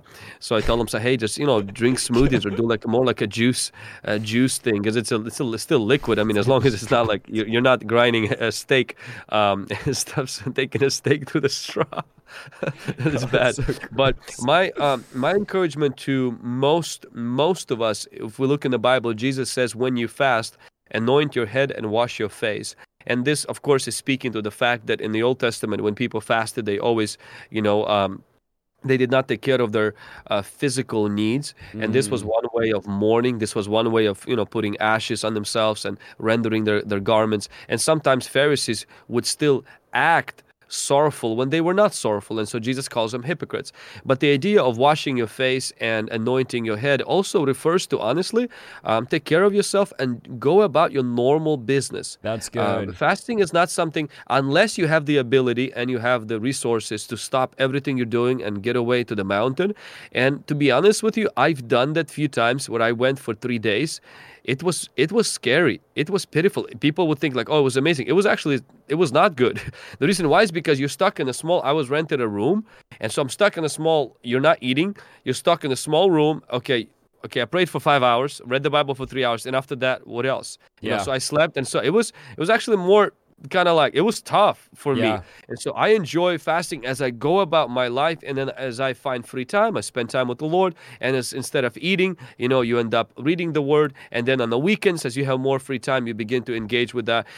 So if your job is like on construction and you're outside and it's extremely physical, or it requires mental focus, like maybe you're driving a semi-truck and you're a truck driver, and honestly, like, you can't afford to be like dozing off or anything, then of course, you use wisdom. Do something else with the fast, or wait until you finish, and then you can take that time to fast. So use wisdom. But if your job really involves you just want to spend more time with God, remember, God rewards fasting, not just prayer, fasting, and reading. Now, we do reading, prayer, and all of the stuff because it takes the benefit out of fasting, and we really grow in that. But the Bible, Jesus says clearly that God sees what we do in secret. He's referring specifically to the act of fasting. I had a friend of mine one time who was fasting 21 days, and he's like, man, I felt like I was so busy, I didn't have time with the Lord. And he came up, he's like, man, I feel guilty. He's like, I did fast for 21 days. And I encouraged him. I said, listen, God saw your heart. You did this sacrifice to Him. You didn't do it to even improve your prayer. You did it because you felt the Lord lead you. You will see a breakthrough in your life because of that. Good. And I was like, don't walk around with guilt, because the fast is already a sacrifice. And then what you add on it, of course, brings a greater spiritual blessing to your life. But don't feel guilty. I didn't have time to spend like 5 hours in prayer today. It's fine. God sees your sacrifice and He sees your heart. That's good. I like that you touched on if you're a truck driver doing something dangerous. Like if you're a police officer, right? You probably shouldn't be doing a long fast, because you have to be alert on what's going on. Not only is your life at stake, other lives are at stake, So I would use discretion with what you're fasting and what job you're doing. Don't get fired because you're like, sorry, boss, I can't work because I'm fasting. I need to go in the office. Yeah. Don't put your job in jeopardy. You're supporting your family. Use wisdom, guys. For some reason, we think that God doesn't want us to use wisdom or common sense, but use wisdom and common sense, and you'll be good. Let's see. How do you get into the presence of God while fasting so it doesn't just feel like an extreme diet plan? I would say prayer. That's the biblical way to get into the presence of God is through prayer. That's how we enter in. So yeah, prayer is the number one thing. Someone said, does the Daniels count fast? We talked about that. The Daniels fast is a good place to start, but it's not a biblical fast. Is it okay to drink? We got this question a lot, Vlad. I'm sure you've gotten this tons of times. Is it okay to drink milkshakes or high-calorie drinks while fasting? I just want to give my thought on this. I would say if you're drinking high-calorie shakes, and I used to do this when I first started fasting, I'd go to Jamba Juice like 3 times a day, and I'm like, dude, I'm drinking 1,500 calorie. But then I thought, why am I even fasting? So if you're fasting and you're hungry, so to subside your hunger, you're drinking high-calorie shakes, or like someone said in the chat, snow crab leg smoothies, then there's no point in actually fasting. So I would say, again, like Vlad said earlier and I said, if you need to drink a shake to continue your fast, or you're drinking 1 meal a day or eating 1 meal a day, then go drink 1 shake a day. But if you're drinking 4,000 calories a day of protein shakes and weight gainers and Jamba Juice and Starbucks, and you're blending up your In-N-Out, then stop and think, why am I even fasting? I don't even have, because the Bible, again, doesn't command you to fast. You're not going to hell if you don't fast, which is one of the questions that we'll answer here. You're not going to go to hell if you don't fast. But if you're eating shakes all the time, I would say you probably shouldn't be fasting. Just go eat, and you know what I mean? What do you think about it, Vlad, when you're drinking shakes all the time? No, 100%. I think that the purpose is that if you're trying to cut, I mean, your goal is to feel hunger. You have to understand is that, even when he was on the cross and they offered him something to numb his pain, he declined that. Yeah. And so he wanted the sacrifice to be complete. He wanted the sacrifice to be perfect. And so I am not in any way saying to, inflict yourself with more pain, don't drink water, go on a dry fast unless you really feel the Lord leading you. But after 3 days, if you go on a dry fast, after 3 days, you will actually meet Jesus Christ and you will die. And so so it's not recommended to do a dry fast. But yeah, I'm agree with Isaiah is that if you really feel like, hey, I want to add, like drink a coconut water or something, like add something that has a little bit more electrolytes, that's completely fine. Or if you need that juice to really give you that strength for your work or something, hey, no guilt and condemnation. Do it. God sees it's about your heart. You have to understand that. And so, but if you are taking 4 or 5 juices a day, then honestly, like, I was literally doing that, bro. I was on Jamba Juice 3 times a day, and then I was like, I should probably not do this anymore. Here's a good one. How often do you and Pastor Vlad fast, and what type of fast do you guys do personally and as a ministry? So for me personally, I don't do long extended fasts. I want to, and I need to. I really do. I felt convicted even as we talk about it. I was like, man, I need to do a long fast. But I honestly, after a few days, I just can't. I have trouble doing anything, preaching, traveling, nothing like that. So for me, I will do 1 or 2 days. I usually try to do the days I preach. I just fast those days. And before, I was preaching like 14 days out of the month. So I was fasting like half the month, right? For the days I'm preaching, I'm not eating, I'm fasting. And now I'm not traveling full time like I was. So now I try to do it the days I stream. I won't eat till after, or whatever it could be, I set aside. Wow. But yeah, I need to, I would say, I need to develop a better fasting life. I'm not as, even in this topic, I have like 1 video on my channel on fasting. This is something I need to learn more and do more and be better at, something I'm working towards. And I don't want to use excuses. I'm super skinny. We all already know that. And I just need to get over it. I really do. I need to do like a 3 to 7 day. Just if I disappear, it's all good. You know what I'm saying? But yeah, I definitely need to fast more. You can record a video. You can record a video from another realm, Isaiah. There you go. But what about you, Vlad? What's your schedule throughout the year? Are you routine or are you just spontaneous? It used to be for quite a few years. It's been once a month, 3 days. Okay, that's good. Last year, after the 40-day fast, I only did few more times where I did, I think one time 7 days, and then the other time was like 3 days. I did not do too many. After doing an extended one, it's really difficult for me to do smaller ones because I just don't get the benefit that I really want to get the benefit of. And so for this year, if the Lord's going to give strength, I'm planning, if everything goes very well, to do a 221, so one now and then one later in the summertime. And so that's kind of my goal, but it could completely change. So I don't do a lot of of one day, because sometimes I go honestly for a full day, like, and you probably can testify of that same thing, where I can go full day without eating, and so that's not really fast because I just forgot to eat. So it wasn't intentional, and so I don't do necessarily too many, and I think that doing more of that will be beneficial, and I think it will be really good. My purpose behind it is that if I want to do it, I want to go long, because so I can kind of derive that benefit. So that's my kind of purpose behind it. So I try to do more longer ones instead of many shorter ones. But honestly, for 10 years prior to this, that's what I was doing. I was doing the shorter ones, 2 days a month, and I tried to do consistently first Monday, Tuesday, and Wednesday of every single month. We did that as a church for actually many years. And then there was a time when I was a teenager, my fasting was just 1 day a week, and it was Wednesday.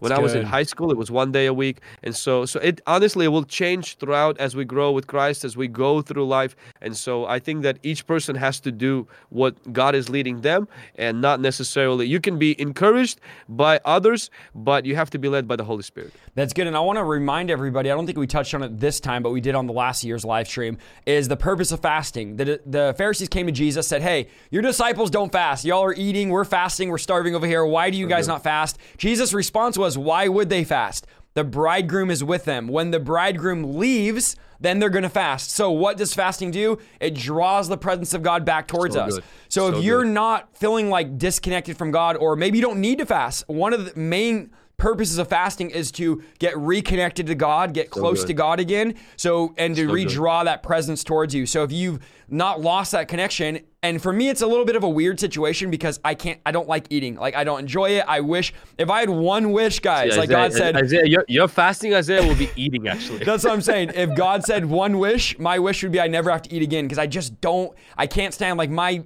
biggest struggle in life is, like, I have to eat. I know for you guys it sounds weird, but I never have an appetite. I hate eating. I have to force myself. So it's not a huge sacrifice, which is why I feel like I don't really fast that much, because I'm like, it doesn't hurt me. It doesn't sacrifice. It's just basically I live eating once a day. I really do only eat once a day anyways. So it's kind of like a weird dynamic, but I do feel it's still, my wife said facts. I do still feel it's an excuse a bit, and I need to get on that and see what God has to say to me about that. Okay. Your wife needs to, buy you some more of that, high processed foods or something, but you're already eating that. So. Oh, dude, I already do, and I don't. Yeah, okay.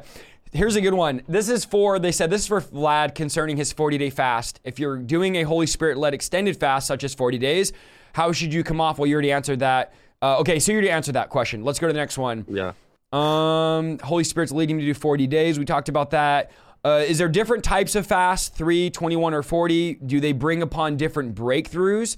I don't think that certain numbers bring certain breakthroughs. I just think that you're going to get breakthrough doing a fast. And one thing, Vlad, people kept asking was, do you get more breakthrough doing a longer fast or a shorter fast? I would say personally, the longer the fast, the more breakthrough there is, because you're spending more time seeking God, encountering God. Mm-hmm. So I would definitely say, but I think both are equally important. Do you have any thoughts on that, Vlad? Is it more? I agree. I think you touched on that too.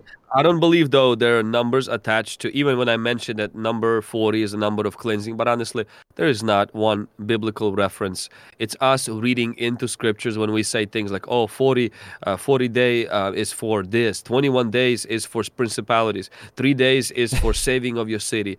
There's no such a thing. The Holy Spirit leads each person and how he leads them. Now, typically people do 1, 3, 7, 10, 21, and 40, but there is no formula for that. And so just as the Lord leads you, you fast. When it comes to our longer ones, better than the shorter ones, I think once you try the longer one, you will see that there is more of a physical, mental, and spiritual benefit to that.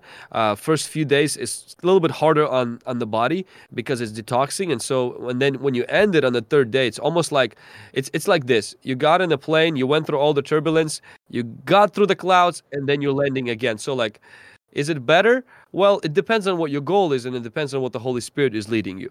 That's so good. And that's the thing we've been saying, guys, be led by the Spirit. There's no formula. So I know you guys kept asking, how many days should I do? What is the Holy Spirit telling you? Will you go to hell if you don't fast? No, you're not going to go to hell if you don't fast. What happens if you accidentally eat or mess up and you're fasting? Should I start over? I would just continue your fast. If you truly messed up and you're like, you felt regret, man, I shouldn't have ate, just keep your fast going. Okay, you don't need to start over and be like, now I have to start back from day one. We're all doing 21 days. Just keep going. Okay, there's grace there. The grace is there for that. If I'm pregnant or breastfeeding, this is my opinion, Vlad, and if you want to weigh in on this and you disagree, go ahead, because it's totally cool. I do not think you should fast while pregnant, and I do not think you should fast while breastfeeding, because the doctor is going to tell you need to eat a certain amount of calories. If you stop eating while being pregnant, I got 4 kids, please guys, listen to me. Your hair will start falling out. Your nails will start breaking. What happens to your body is the baby starts taking nutrients because it has to get them from other places. So you literally will lose hair. Your nails will break because the baby's stealing nutrients from your body. You get sick and you can lose your baby. So please, if you're breastfeeding, if you are pregnant, if you have an illness and the doctor says don't fast, don't say, well, my pastor said I should. Just don't fast. You're going to make it. You're only pregnant for 8 or 9 months and you're only breastfeeding for a year or 2. Do your breastfeeding, have your baby. There's always going to be time to fast. God understands. So good. You're going to make it. Okay. I agree. Okay, good. Awesome. What is the difference between fasting and dieting? One is for spiritual purposes. One is for physical. This is a good one. This got asked a lot too, and you guys keep asking this in the chat. Is it okay to break a fast at midnight, or do I have to wait until I wake up? Go ahead, Vlad. What do you think about that? Can we break it at midnight? I think to sundown. For example, let's say the 30th, the 21 day will end on Sunday. So we're not going to wait to break it on Monday. We're going to break it after Sunday church. Okay. So like that's going to be but officially by the time we start eating normal, it's going to take good 3 days. And so technically we don't, I don't necessarily, for us, because it's around our church, so like it ends on like Sunday. This will be the Deliverance Sunday is when the fast will end, and so after church is pretty much we are ending the fast. So I'm not gonna wait necessarily until the next morning and stuff. And so for us, that's how it works. Good. And guys, again, this comes down to God's not legalistic like us. If it's 11 o'clock, 10 o'clock. Like Vlad said, sundown, and you feel the Lord saying, go for it, just go for it. Just go for it and eat and break it. You've already been fasting for so long already as it is. We don't need to be legalistic. In my early days, I was literally, dude, it's 12:01. I really was. I was like, I could eat now, and I did that for a long time. And then I felt like the Lord's like, you're so much more religious than me, Isaiah. And I'm like, all right, Lord, help me. And just do what God's telling you to do and use discretion. Do you only fast when you're led by the Spirit? For me, no. I fast because Jesus did, and the Word of God says to. I don't need to be led to fast. Is it okay to tell people I'm fasting? I would say yes and no. Jesus doesn't say don't necessarily. Let me say this. The context of Jesus. Oh, let me read it to you. I have it written down here. Okay, let me just read it so we can see what he says. That's good. I have it here. Where is it at? I wrote it down. It's in Matthew 6:16. Okay, let's see what Jesus said. And when you fast, don't make it obvious, as the hypocrites do. For they try to look miserable and they look disheveled so people admire their fasting. I tell you the truth, this is the only reward they will get. But when you fast, comb your hair, wash your face, then no one will even notice your fasting except your Father, who knows what you do in private, and your Father who sees everything will reward you. So Jesus is not saying don't tell anybody. He's saying don't make it so obvious. Don't walk around miserable and go to the grocery store and you're checking out going, oh yeah, by the way, I'm fasting. They're like, what? I didn't even ask you. So don't just randomly tell people, oh yeah, by the way, I'm fasting. I'm like, hey guys, posting, I'm fasting. If you wonder why I'm so miserable, my breath smells and I'm mad all the time, it's because I'm fasting. Just don't go around boasting about it, gloating about it. Is it okay to tell your wife? Of course. Is it okay to fast as a church? Of course. Is it okay to share with people, maybe an accountability partner? Hey, I'm fasting, so I want you to know, keep me accountable to this, man. If I break it, keep me accountable. Yes, but should I go gloat about it? No, don't go around. Guys, brush your teeth. Y'all, come on. How many of you know fasting breath is the absolute worst? The worst. It smells like the devil's living in your stomach. Brush your teeth, floss your teeth. You don't have to stop showering. You could still shave. You can still put on makeup. Come on, help me in the chat.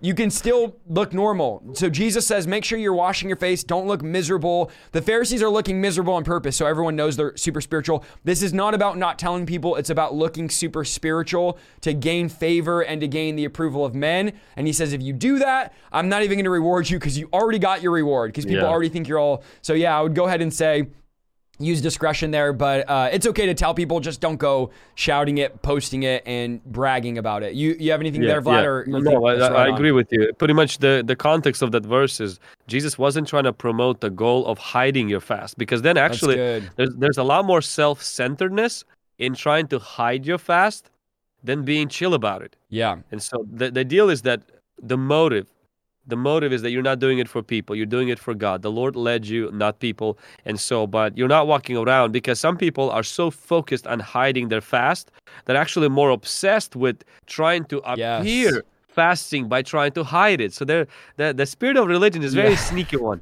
and stuff. So we have to be very careful. It's better to be chill about it and simply to serve the Lord. You don't have to blow a trumpet in front of everybody who walks in front of you. But if somebody brings food and keeps insisting, say, "Hey, I'm fasting." That's it. I've been to dinner with people, and it's like everyone's eating, and it's like, "Hey, bro, why aren't you eating?" And they're like, they just stay quiet, and they're texting under the table. "Oh, I'm fat." They're like so secretive, and it's like becomes now everybody at the table is like, "Oh, what's wrong with so and so? Are they mad? Are they?" And they're just sitting there, just like, hey guys, I'm fasting, I'm good, thank you. And then it honors, and especially in some cultures, like it's a very big dishonor when you don't eat. So it lets them know, like, hey, it's not your food. I'm not mad. I'm just not eating because I'm doing something. So I would definitely say too that use discretion. Don't just be secret about it and all that. So really good stuff, guys. We answered over 20 questions. Again, the last question was, how long should I fast? Let the Holy Spirit speak to you. Biblical fasting was 1 day, 3 days, 7 days, 21 days, and 40 days. Those are the 5 biblical numbers, but it doesn't mean you have to do that. You can fast according to how long. Start with 1 day, start with 2 days. Do not start with a 40 day. Please don't start 21, because you're going to be disappointed when you break it. Start small, work your way up in fasting. Is there anything else, Vlad, before we end that you want to touch on? I'm going to have you just pray before we end it. I know, and first of all, thank you, bro, because we've been here 2 hours. I really appreciate your time. I know we went super long. I love the Q&A. I love answering questions and talking like that. Is there anything else you wanted to close with the fasting before we pray? No, the only thing I'm going to mention is that, E-course, guys, too. and Everett's going to drop that in the chat right now.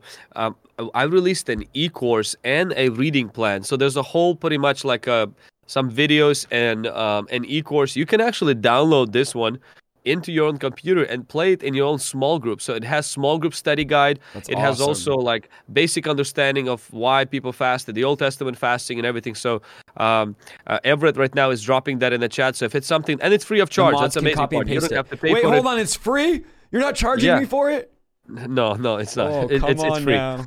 Yeah, so Awesome. it's free of charge, and the amazing part is you can actually download it. The only thing I ask is you don't sell it to other people, because freely you received and freely Go you ahead. should give. And I love it. And it will bless you guys. And so other than that, and then we are Everett's gonna drop a blog which has pretty much all the resources. We released some reading plans as well as some videos and some other practical application on how to go about it and stuff. So and the mods can link it as well. I see Everett posting it. I don't know if he's posting on mine. If you could, Everett, post it on my YouTube as well. And it's pastorvlad.org/fast. So the mods could go ahead and spam that in the chat. Again, guys, free 99. It costs you nothing.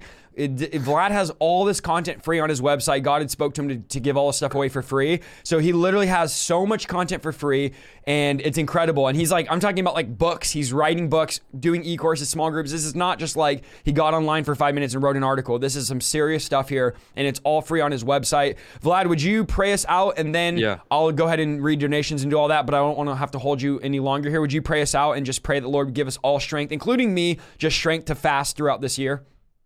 Amen.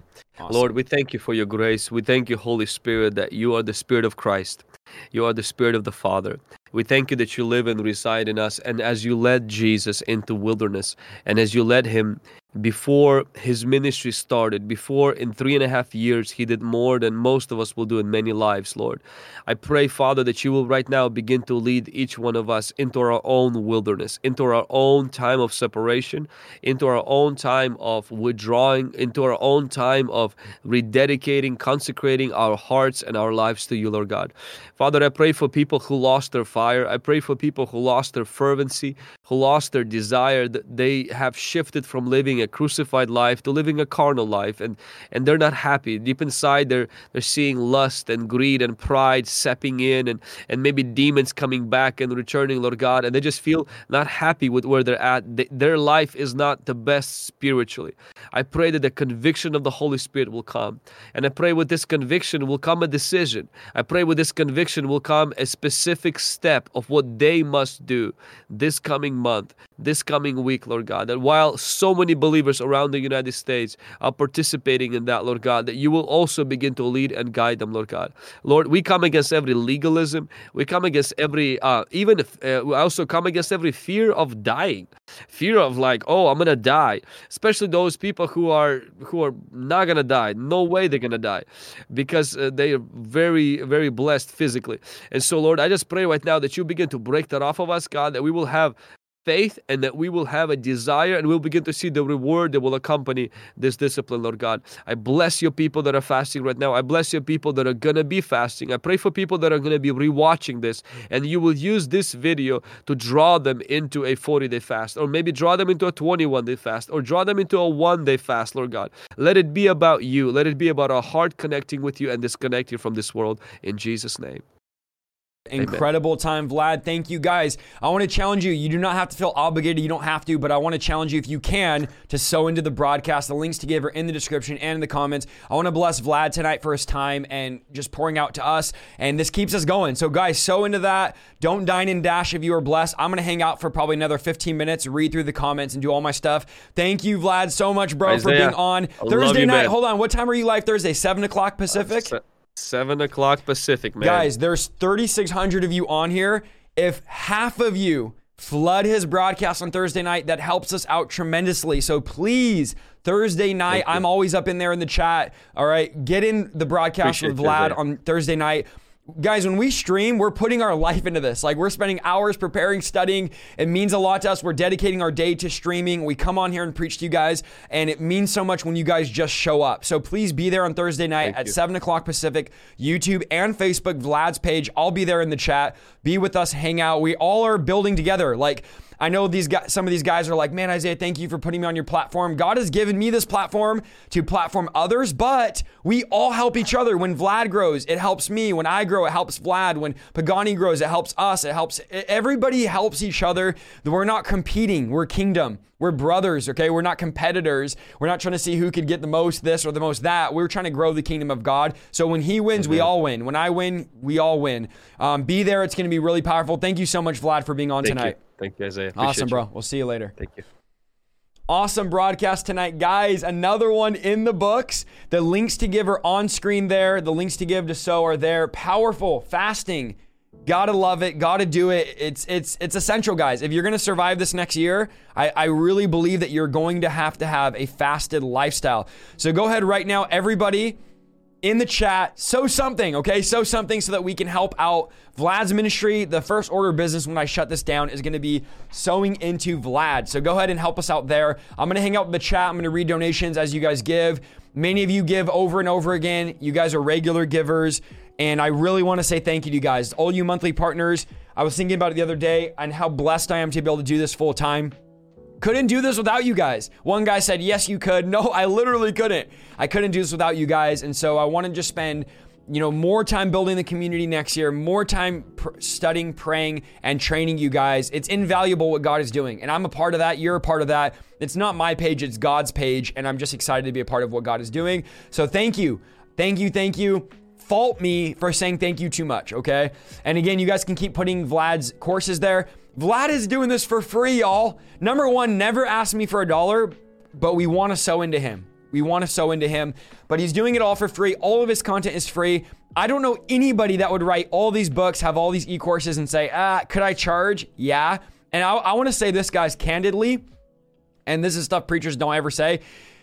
Vlad could be making hundreds of thousands of dollars. Think about it. If you do an e-course and sell it for let's say $50 and 1,000 people buy it, do the math on that. That's a lot of money. If you do a book and it's $20 for your book and 10,000 people buy it. Okay, so do the math in your head on how much money we're losing or Vlad is losing. We're losing by doing it free. But then what does God do? God blesses us by people giving generously. So I really do love that, honor that. I'm not against anyone that charges. I'm not preaching against them because it is a biblical thing, but I would say it's a blessing to be able to do it for free, and God would bless, and God blesses us. Not God will, God does. And God uses people to bless. Does money fall out of heaven? No. Do I wake up in the morning and there's a check in the mail? No. All these guys that preach, if you sow, you'll get a check in the mail. That's all garbage, okay? That's not how it works. The biblical way it works is that God uses other people to bless. So God uses you to bless us. We bless other ministries and other people. It's the way the kingdom works, y'all. That's how it happens. And I just honor Vlad because all his stuff is free online. All his books, who does that? And God spoke to him, I think a year and a half ago, he shared on a podcast to do everything for free.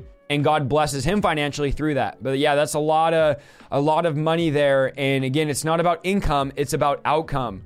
So anyone that says, oh, they charge, they're this, they're that, they're money hungry, believe me, if I was money hungry, I would not be a preacher. Believe me, I'm a pretty smart guy. There's a lot of other things I'd be doing if I was money hungry than preaching online for free. That would not be my first thing to think about if I was going to be trying to make a bunch of money. All right, thank you guys. But we are blessed. Please I'm not in poverty. I'm not struggling to pay my bills. I'm extremely blessed. So please, I just want to make sure that I don't twist it like you guys think I'm poor and I'm struggling over here. All right, we're going to read the donations here. I'm just giving you guys a couple minutes to process them. Thank you guys for giving. Someone said I invited chocolate ice cream back in after the stream. There you go, Tori. Not about income, it's about outcome. Yes, Priscilla, let's go. Someone said, seriously, we are going to read the chat here in a second. We're going to read the chat here in a second. No wearing makeup is not wrong. No wearing makeup is not wrong. You're right. The link's working. Okay, there's the link. There you go. His channel's linked down below as well, guys.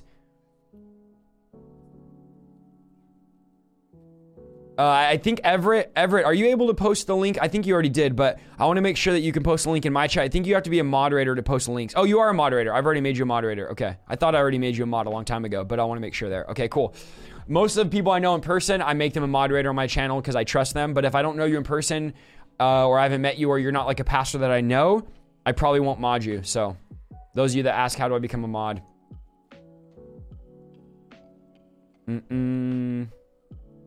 All right, let's read the chat here. Ryan said only Jezebel wore makeup. That's actually not true. But anyways, cool story. Ryan, be nice, bro. Relax, dude. It's okay to wear makeup. It's not a sin to wear makeup. Clint, thank you so much. Anonymous said God is so good. Maxim said such a great live stream. I've learned so much from you and Vlad today. God bless you guys. Thank you, Maxim. I appreciate you. Oh, let's see. The Davis family, Dawn, Jade, Jackie. I need to get my sound up so I can hit a little like bell button whenever, because I just got to say you guys are legends. Thank you so much. I appreciate you. Davis family for always sowing, giving. They said, thanks for this teaching. May the Lord continue to increase your ministry. Thank you so much for listening to this week's episode of the Revival Lifestyle Podcast. If you like what you heard, go to www.isaiahsaldivar.com for more content, and please follow me on Facebook, YouTube, and Instagram at Isaiah Saldivar. See you next week.